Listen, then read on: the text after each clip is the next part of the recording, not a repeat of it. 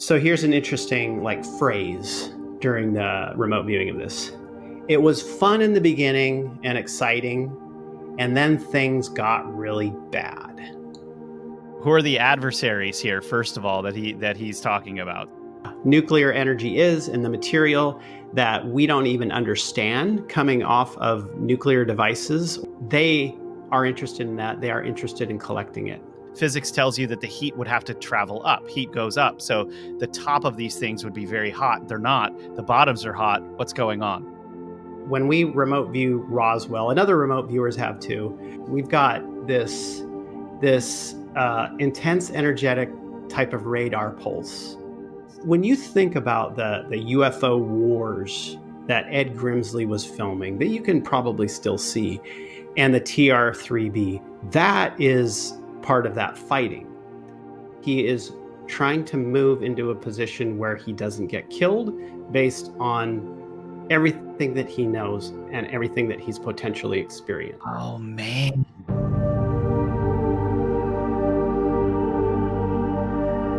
Hi, everyone. Welcome to the Metaphysical Podcast. We've talked about David Grusch's testimony he gave to Congress and the interview he did with News Nation. But we know you're dying to hear professional remote viewer John Vivanco's RV data that he found. Who are the adversaries Grusch avoided naming in his interview? Why has there been a UFO cover-up at all? How have these craft been taken down if there is an entire crash retrieval program established within all these countries? What does radar have to do with it all? And most importantly, why is Grusch really coming out as a whistleblower? Well, join John and me, investigative researcher Rob Counts, as we answer all of these burning questions, plus bring up an interesting clip from Tucker Carlson talking about evidence of UFOs. So let's get started with a show that's out of this world. And you're listening to us, if you're listening to us, watching us on a video platform like Spotify, Apple Podcast, YouTube, Rumble, Ganjing World, or somewhere else, anywhere else, just leave us a 5-star rating and review. It really helps us. And make sure you like and subscribe, ring that bell to keep watching these things that are coming out like hotcakes. Yeah. John, how you doing? Yeah. Good. I'm excited about this one. Yeah, I mean, we've got some really interesting data surrounding some of these questions. Excited to get into it. Yeah, and, I think people, we were having this conversation in our last episode, but it's like I think people forget how much already is out there that now has to be looked at anew with Grusch coming out as a whistleblower. I mean, we've got a lot of not unintelligent investigative researchers that are doing work that have gotten information, but they haven't necessarily released them or released that information. What else is out there? It was probably several months ago, Tucker Carlson was on a podcast with a couple of guys. It's called Full Send Podcast. That's right. And Tucker actually, makes a very interesting interview here with these guys. He's kind of talking very candidly about stuff, dropping F-bombs and asking questions about what's really going on out there and some of the things that have shocked him the most. About 6 minutes here that gets really, really interesting, where the guys are asking him questions very directly about any evidence that he's seen of UAPs and what interests him as a journalist. And he says the UFO topic has really interested him. And he says that it was because he grew up in a world where none of this stuff existed, where you listen to the media and you don't question what the media says, that you believe your government officials. And now everything is very turned upside down for him, where he feels actually regrets having that feeling. And this really fascinates him because it's so far out there and there's actual evidence and proof that, these things indeed exist. Why don't we go ahead and play a little clip here, and then we'll kind of interrupt it to comment, and then we'll keep going from there. The first question is this real? Or am I just being a crazy person who's spending too much time on the internet? Well, this summer, we got a call. We didn't reach out. This person called us. Lexi, who's standing right there, who's a genius, one of our producers, gets his call from this guy who's a tenured Stanford medical school professor, and he wants to come on the show. Now, this guy has a couple patents, and so he's rich. And he's got tenure at one of the most prestigious schools in the world. So, he's not a flake. He comes on and he's like, 11 years ago, the US government reached out to me because I'm an expert on head injuries, on brain injuries, traumatic brain injuries as a physician. And they had all these court cases from families of US servicemen, over 100, who'd been killed by UFOs. And the Department of Defense was refusing to give them death benefits or medical benefits. And I'm like, and he's like, so they're in the courts. And I was like, there are over 100 servicemen killed by UFOs? Like, what? He's like, yeah. And there are court cases about it. I'm like, why isn't this on the front page of the New York Times? I don't know. But he goes, I'm involved in it. I'm one of the researchers. I'm the expert witness in these cases. What does that mean? And he's like, for example, UFOs appear to be attracted for whatever reason to nuclear energy. So at nuclear missile bases in the upper Midwest, for example, nuclear-powered aircraft carriers, nuclear-powered submarines are all getting buzzed by these objects, including underwater. Okay, pause there, Lindsay. He's like flies on old food. Yeah, actually, that's a really good way to describe that. That's really funny. Dang UFOs. Yeah, get out of my way. Yeah, he dropped a bunch of stuff there that's really interesting, just as peripheral data to this entire conversation that we've got going on here, which is that there really is evidence of this stuff out there. I mean, we've got Tucker Carlson saying a tenured Stanford Institute, or is it Stanford University, professor coming out with, and he's an expert on brain injuries, and he's been contacted by the U.S. government to help them figure this out. I mean, these guys have been injured and or killed by exotic technology. They get too close to it. Right. I mean, I've heard the stories as well. As far as court cases go, that's very fascinating. So those would be interesting ones to follow along with, if they're still going on. And what happened to them? I mean, did these things become classified? Court cases become classified? I mean, how does the Pentagon military deal with this type of disclosure? That specifically is really fascinating to me. Now, it's like, as far as the nuclear sites and nuclear energy, we've seen this before when it comes to some projects we worked on that were more like expedition style, where we've looked at phenomena that's occurred in an area like around an old defunct nuclear power plant. And in the process of looking at this area where people claimed UFOs were coming down around this power plant, they were trying to collect material that had been spent and gone into the environment, in the air, in the ground, et cetera, et cetera. So yeah, there is definitely an interest that they have in this material. It's kind of like they have methods of collecting it and understanding aspects of it that we don't, that they can measure and go after.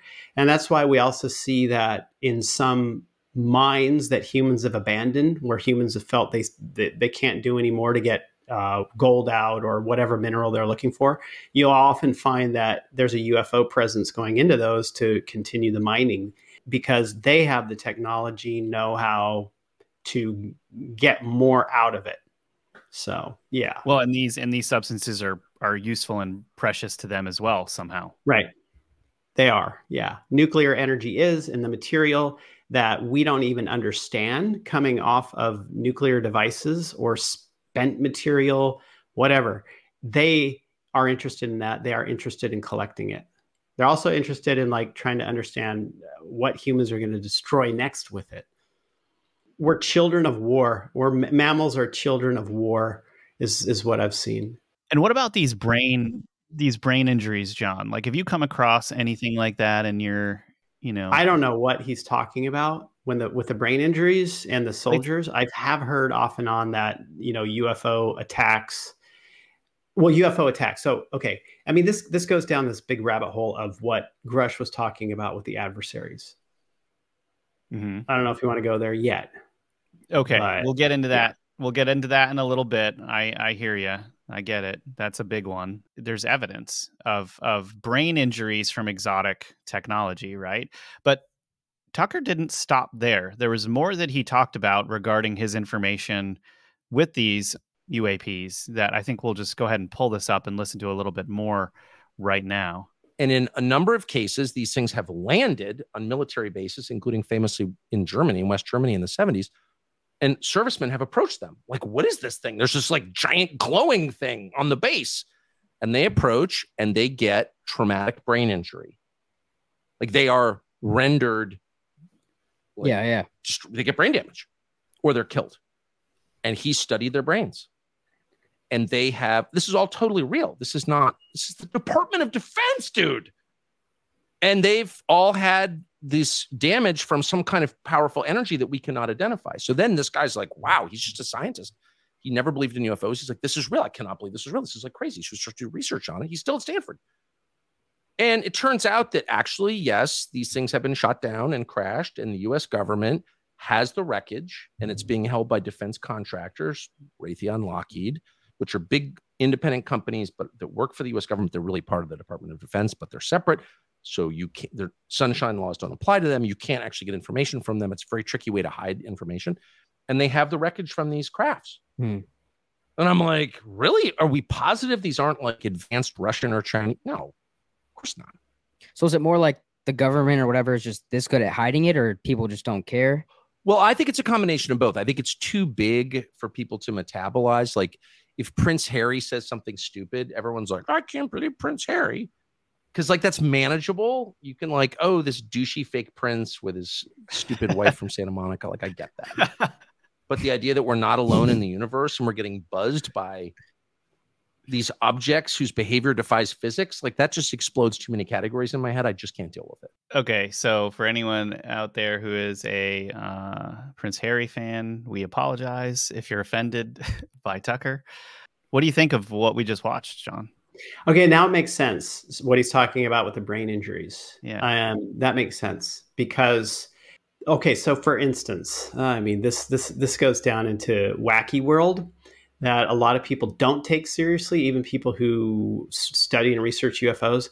But if you look at Viktor Gorbachev, who amazingly was an entomologist, Russian entomologist, who mid-century up until not that long ago, he was studying these beetles in Siberia that he noticed that they would go straight up off of the water as though they lifted off at full speed. So he's curious, why would they do something like that? How come there's no ramp up to the speed, right? So he took the chitin, the carpus that covers their wings off, and under a microscope, he noticed these microstructures on the underside of the wings.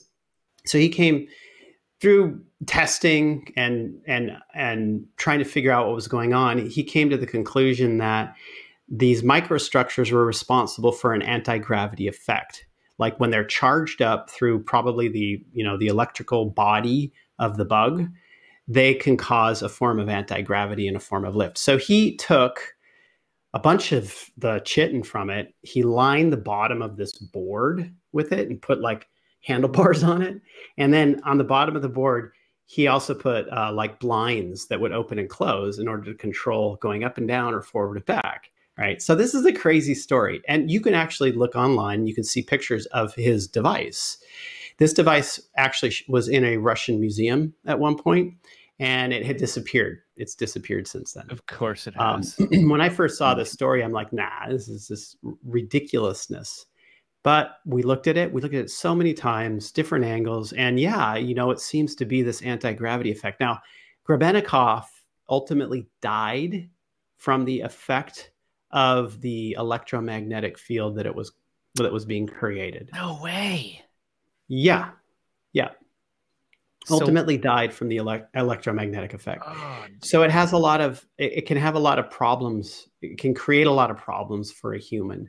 The amount of energy that's being put off. I mean, even when you get to Louis Rota, who in 1915 created the aeroradioballistique, which was a claimed structure. He even demonstrated it for the press that had anti-gravity. And he understood and he knew that the combination of electrostatic and electromagnetic energy that it creates. At one point, he touched the device, which didn't have a whole bunch of energy running through it, but it shocked him and knocked him out, went unconscious for 50 minutes. And when he came to, he's like, this doesn't make any sense because this thing doesn't hold enough energy to do that to me. So there's so many things that people don't understand about these devices that can do major damage to us. So if you ever see a UFO just sitting there, don't walk up to it. Use common sense, kids. Don't walk up to UFOs just sitting in your front yard, okay? We should have a segment called Metaphysical Advice. Metaphysical advice. If you see a UFO in the forest, don't approach. Exactly. Walk away. Don't go asking it for a ride. Walk away quickly. So very interesting stuff about these different people throughout history that have studied these things. I mean, and these things go back so long ago. Every episode we have, it shocks me more and more how unaware the person sitting at home is of what's really going on out there and what has already happened. I mean, between 1890 and 1950, there was so much development on things that people are just shockingly unaware of. It's not even that hard to track it back. It's not that hidden. You can find it. Right. Yeah. And yeah, you I bring mean, it up. in the early 1900s in the U.S., I mean, and late 1800s, there were many scientists and inventors who were going after free energy and were going after anti-gravity and trying to understand all this stuff. That whole area got squeezed and shut down at a certain point. Tesla being one of the forerunners of that, actually. Right. Okay, well, let's pull up this clip. Let's finish this off because there's one more major part I want you to listen to and hear, and then we can talk about it. This, the most interesting from my perspective, I don't know if it's a consensus, but a lot of people, serious people, not crazy people who study this stuff, U.S. government employees, seem to believe that these objects are coming from under the oceans. Boom. So the conventional view is they're coming in from outer space.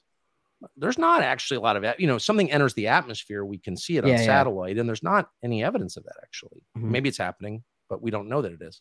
There's a lot of evidence these things are coming out of the ocean, including videotape of these objects coming out of the water at high speed, or even more amazing, descending at Mach 3 into the water. And then, of course, we have a huge submarine fleet. Then we have a huge submarine fleet, American, but also Chinese and Russian, underwater with pretty sensitive measurement devices, sonar, etc. And they have recorded these objects doing hundreds of knots underwater. So let's just stop there. Wait, what's knots? It's 1.1 miles per hour. It's a way that we measure objects in the water.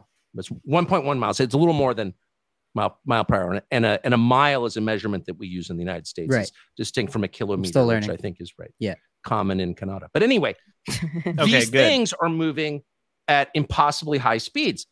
Basically, we're not really missing anything. That's the gist of it. He does talk a little bit about, the idea that how hard it is to shoot even a bullet through the water, and how even within like 50 feet, you can actually catch the bullet in the water because the resistance of the water is so great, the bullet just can't travel through it. How are these craft traveling through the water at this speed unless they're creating their own gravitational field within the craft, which could be screwing with people? Why they're going into the hospital if these whatever it is, I don't know what it is, whatever that technology is. He also really interestingly talked about how they were doing heat maps of these ships or craft or whatever it is, and that the heat was always on the the lower part of the ship, which doesn't make any sense because physics tells you that the heat would have to travel up. Heat goes up. So the top of these things would be very hot. They're not. The bottoms are hot. What's going on? Right. Well, as far as the brain's concerned, hey, it's just Havana syndrome. So yeah, put it on the shelf. We figured it out. It's called Havana syndrome. That's actually an interesting thing. I think that they probably will come up with some term like Havana syndrome rather than directed energy weapon or brain scrambled by UFO, in order to cover this up, right? But yeah, I mean, it's that electromagnetic field, gravitational, time dilation. I mean, who knows what's going on in there? There's a lot of different things. And I think that there's a lot of, BSS syndrome. BSS. I love how it starts with a BS already. Good one, Lindsay. That's a good one. Lindsay put up on screen for anyone listening, BSS, which is what was it? Brain scramble syndrome. Yeah. Oh man, that's good. Okay, so different frequencies, different magnetic interactions, magnetic field interactions are going to do different things to the brain. I mean, you can literally buy the Koresh brain hat, the Shakti helmet, right? You can buy, Todd Murphy actually makes these things, a neuroscientist. You connect it to a computer and it will pulse electromagnetic signals according to what you want to do into certain aspects, certain parts of your brain, hippocampus or amygdala, whatever. And it'll create certain feelings, certain effects.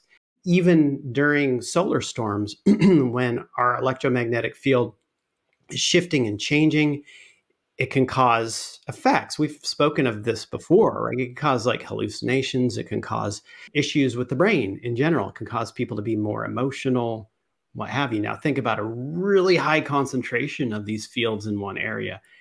I mean, that's gonna mess a person up. It's pretty interesting that who knows what else Tucker has, you know? I mean, that interview was really interesting. So if you guys do want to watch that, I do recommend it. It was kind of cool to see Tucker just discuss like his career and stuff. But, you know, he's a contentious figure. Like not everyone likes Tucker Carlson. Right. But he seems pretty real. I mean, in this interview, especially. And I thought the UFO information was definitely like interesting there. The next question really is, you know, with all of this, who's Grusch? Who are the adversaries here? First of all, that he's talking about. So Grusch, he avoided naming them. Do you have any more specifics for us? You did mention this a little bit in the last episode.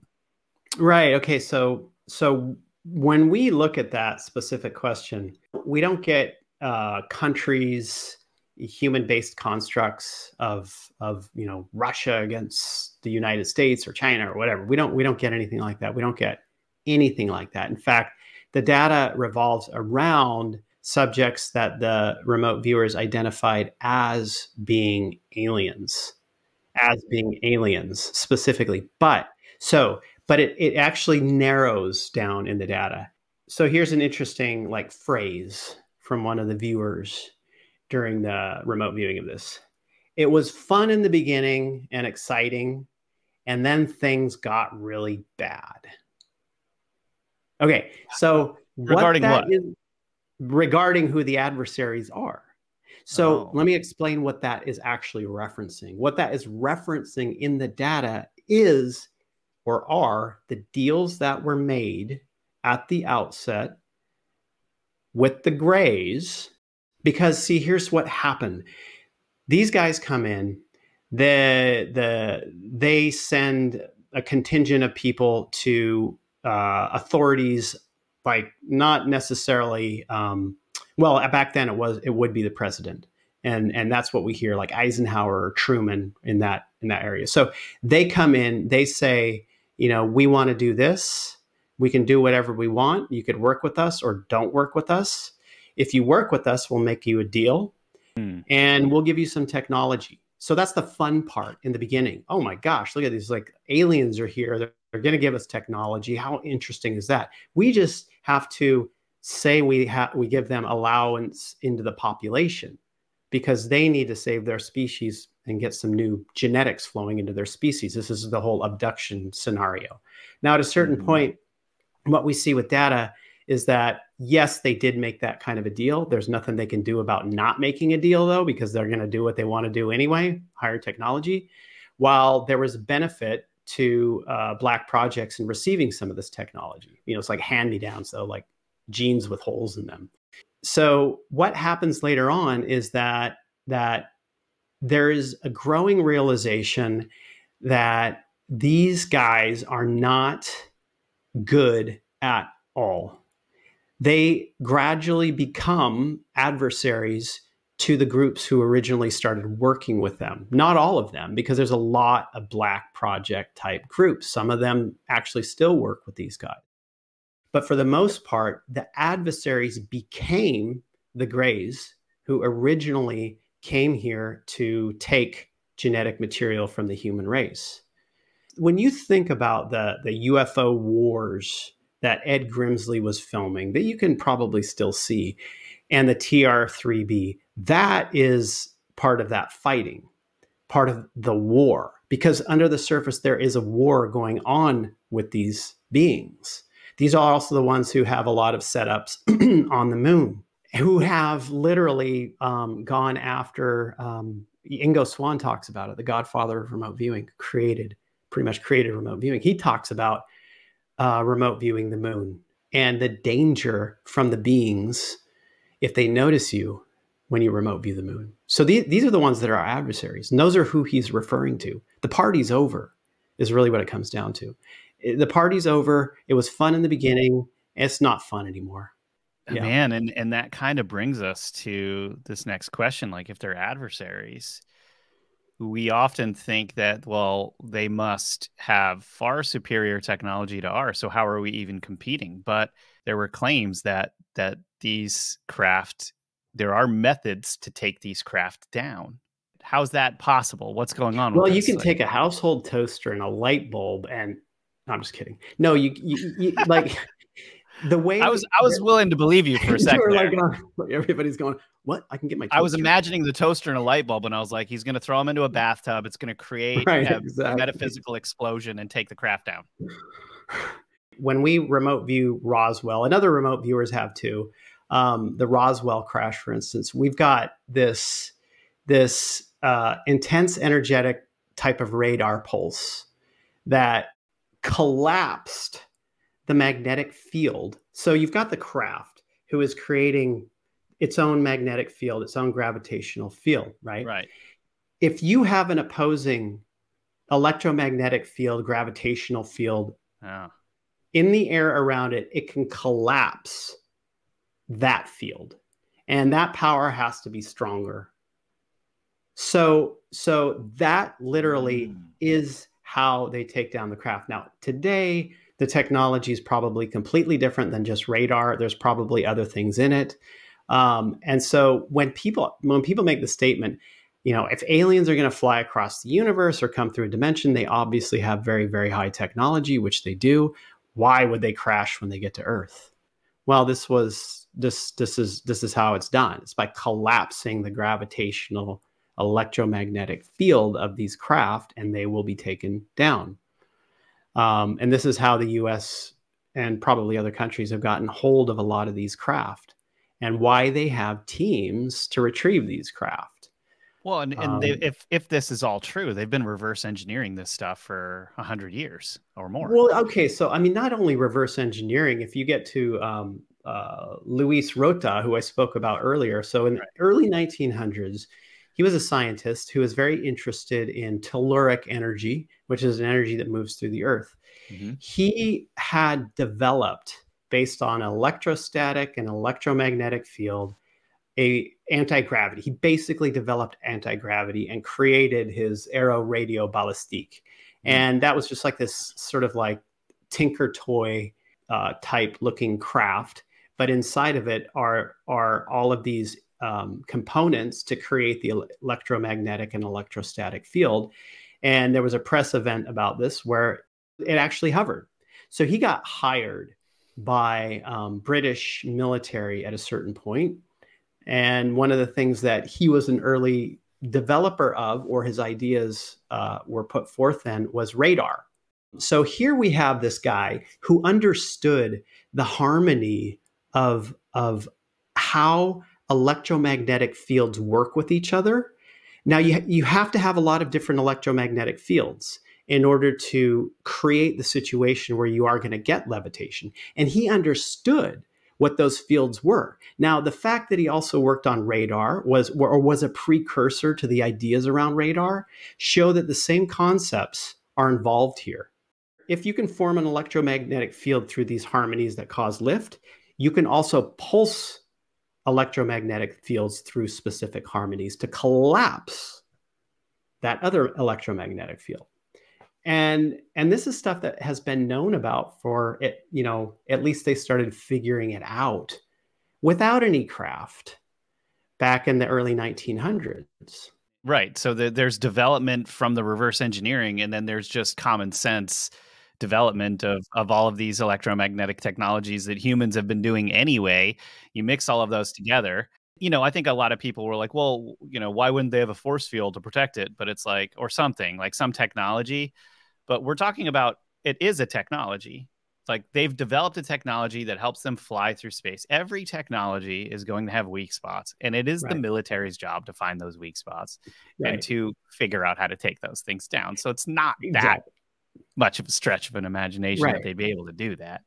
And my guess is that based off of earlier research, the military had figured back, especially around Roswell, like we can collapse the magnetic field of these because we've got all this research that goes way back into the early 1900s.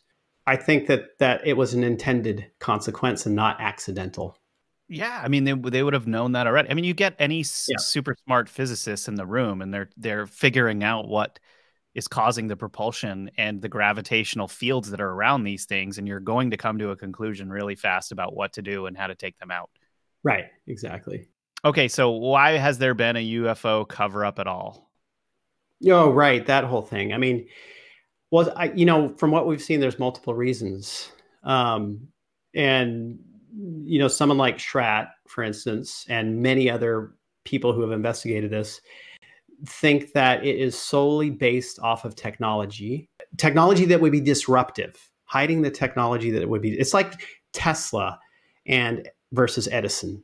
So who did JP Morgan or Rockefeller or whomever those guys, who did they invest in when it came to electricity? They invested in Edison. Yes. Because the reason why, obviously, is because Tesla's was free energy.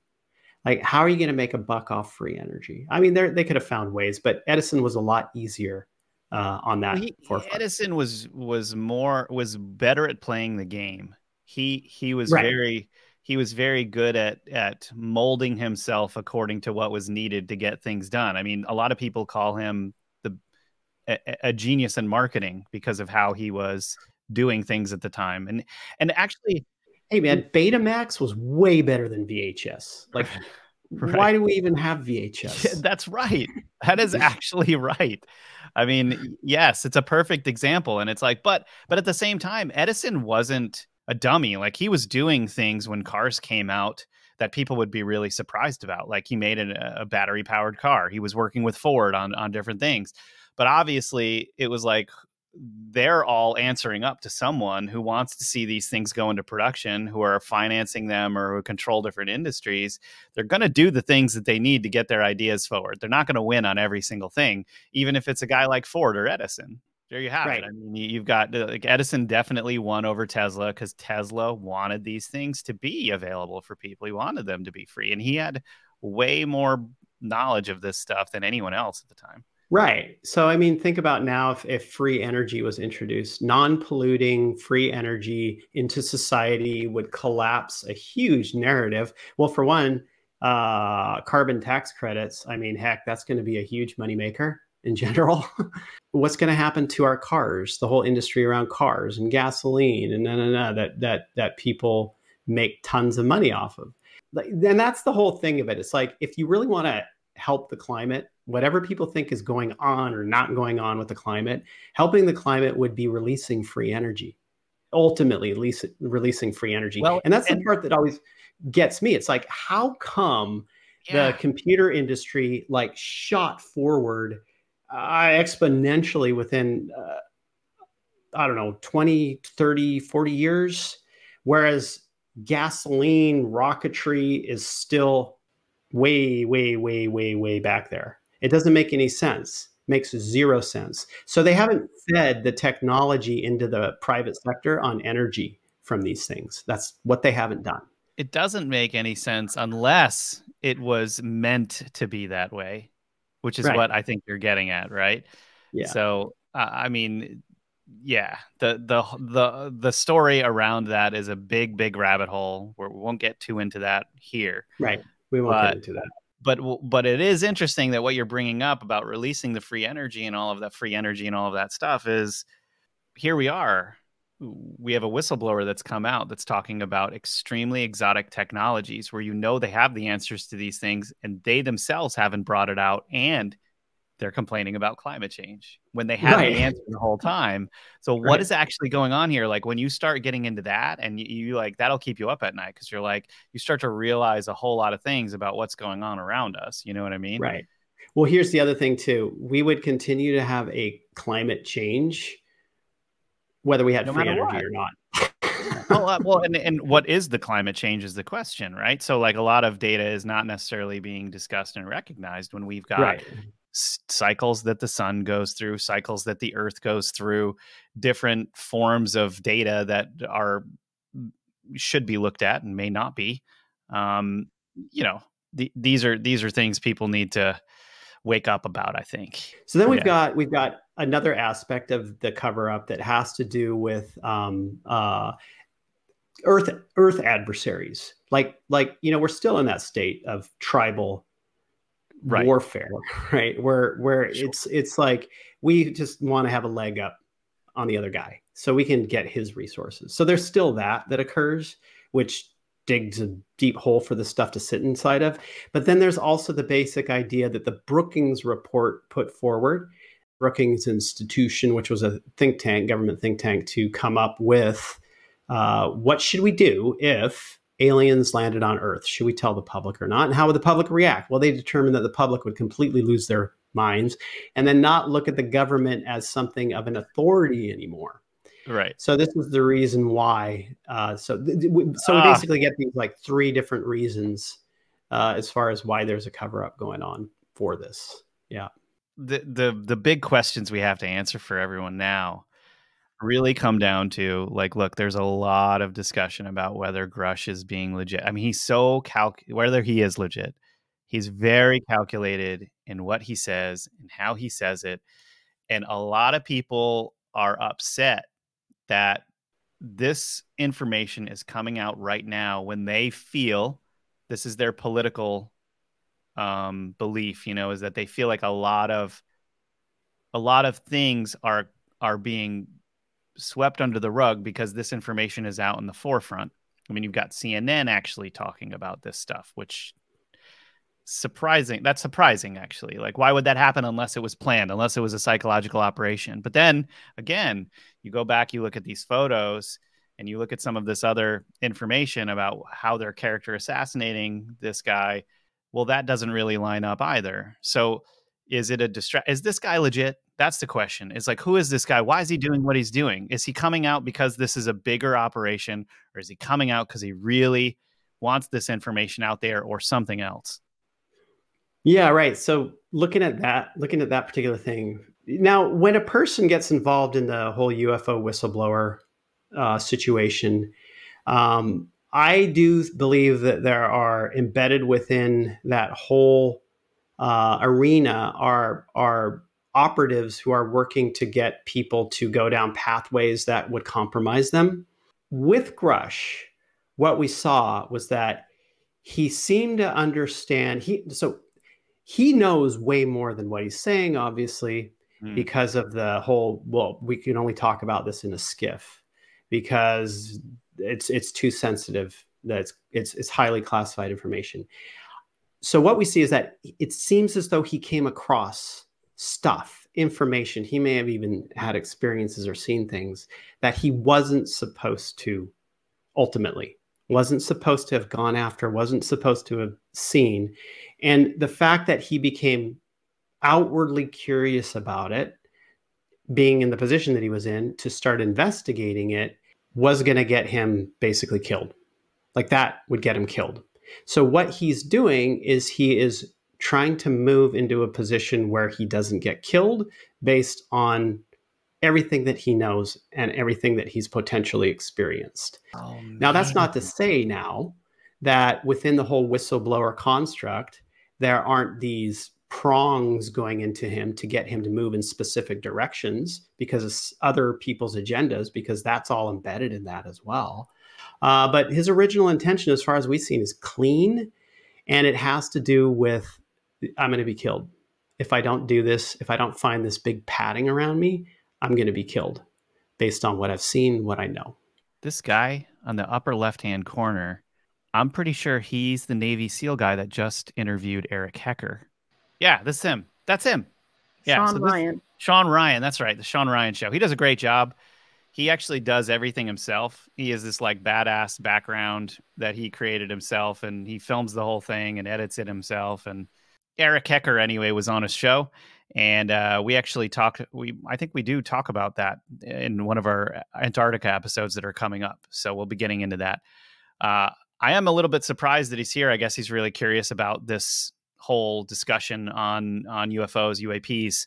What really shocked me about what you said is that this almost seems to be a chess move that Grusch had to make in order to protect him and his family's life or something. Right. Because that's what it was like. Yeah. He got too involved. He was too curious. He got in and he saw that, okay, this could put my life in danger. I'd better go public so that it makes it much more difficult for anything to happen to me. Like then that would have to be his only move, because that doesn't necessarily, like being in the public eye doesn't necessarily protect you from forces that don't want you to do something. So that to me is communicating being backed in the corner. And then if you pull that image up again, obviously he's in front of a lot of people, but this expression on his face, this deer in headlights of like what's behind there, could be some terror in there. Right. Yeah, absolutely. That's what you see in his eyes. Yeah. You know, it's not fair to necessarily judge off of one photo, obviously, but there is something about this that the story that you just shared would make the most sense to me, even because why are they character assassinating him if this was all a big psychological operation, right? So now have they said that he was suicidal in the past? And if they have said that he was suicidal in the past, that's an opening for them. Yeah, you know what I mean? They have said that. Yeah. I think in those new. Hey, he just committed suicide. What are you going to do? He was distraught, right? Well, and he needs to probably publicly announce that that's not something he would do or ever do. Well, and I mean, who hasn't? When anyone's going through a really hard time, who hasn't made casual suicidal statements? People go through hard times, and you know, at least a lot of friends that I have, when you talk to them about it, they get to a state where they're like, I felt at my lowest. I felt like I wanted to just not continue, but somehow I found the strength to keep going. During those times is when when the most growth happens. Right.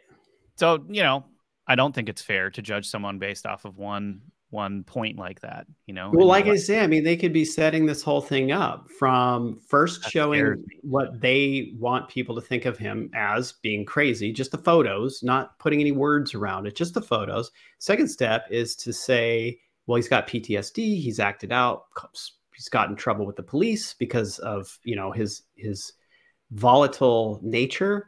And then they slip in there, he was suicidal at one point. Oh, right? Man, you're so right. I feel scared for this dude now. I hope that all of this kind of goes as smoothly as possible and there is no loss of life, if that's even a thing.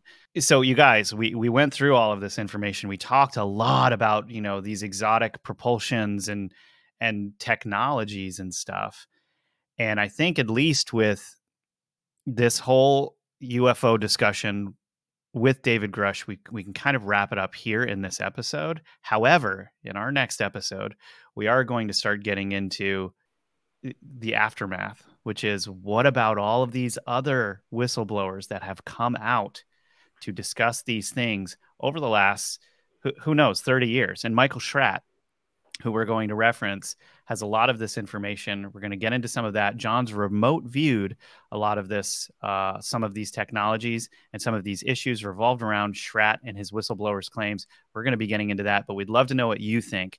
How are we doing?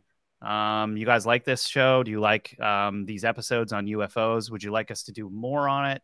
Or do you like more of the content that's, more explorational? Where we're discussing science, physics, getting out there into, architecture or archaeological finds and things like that, rather.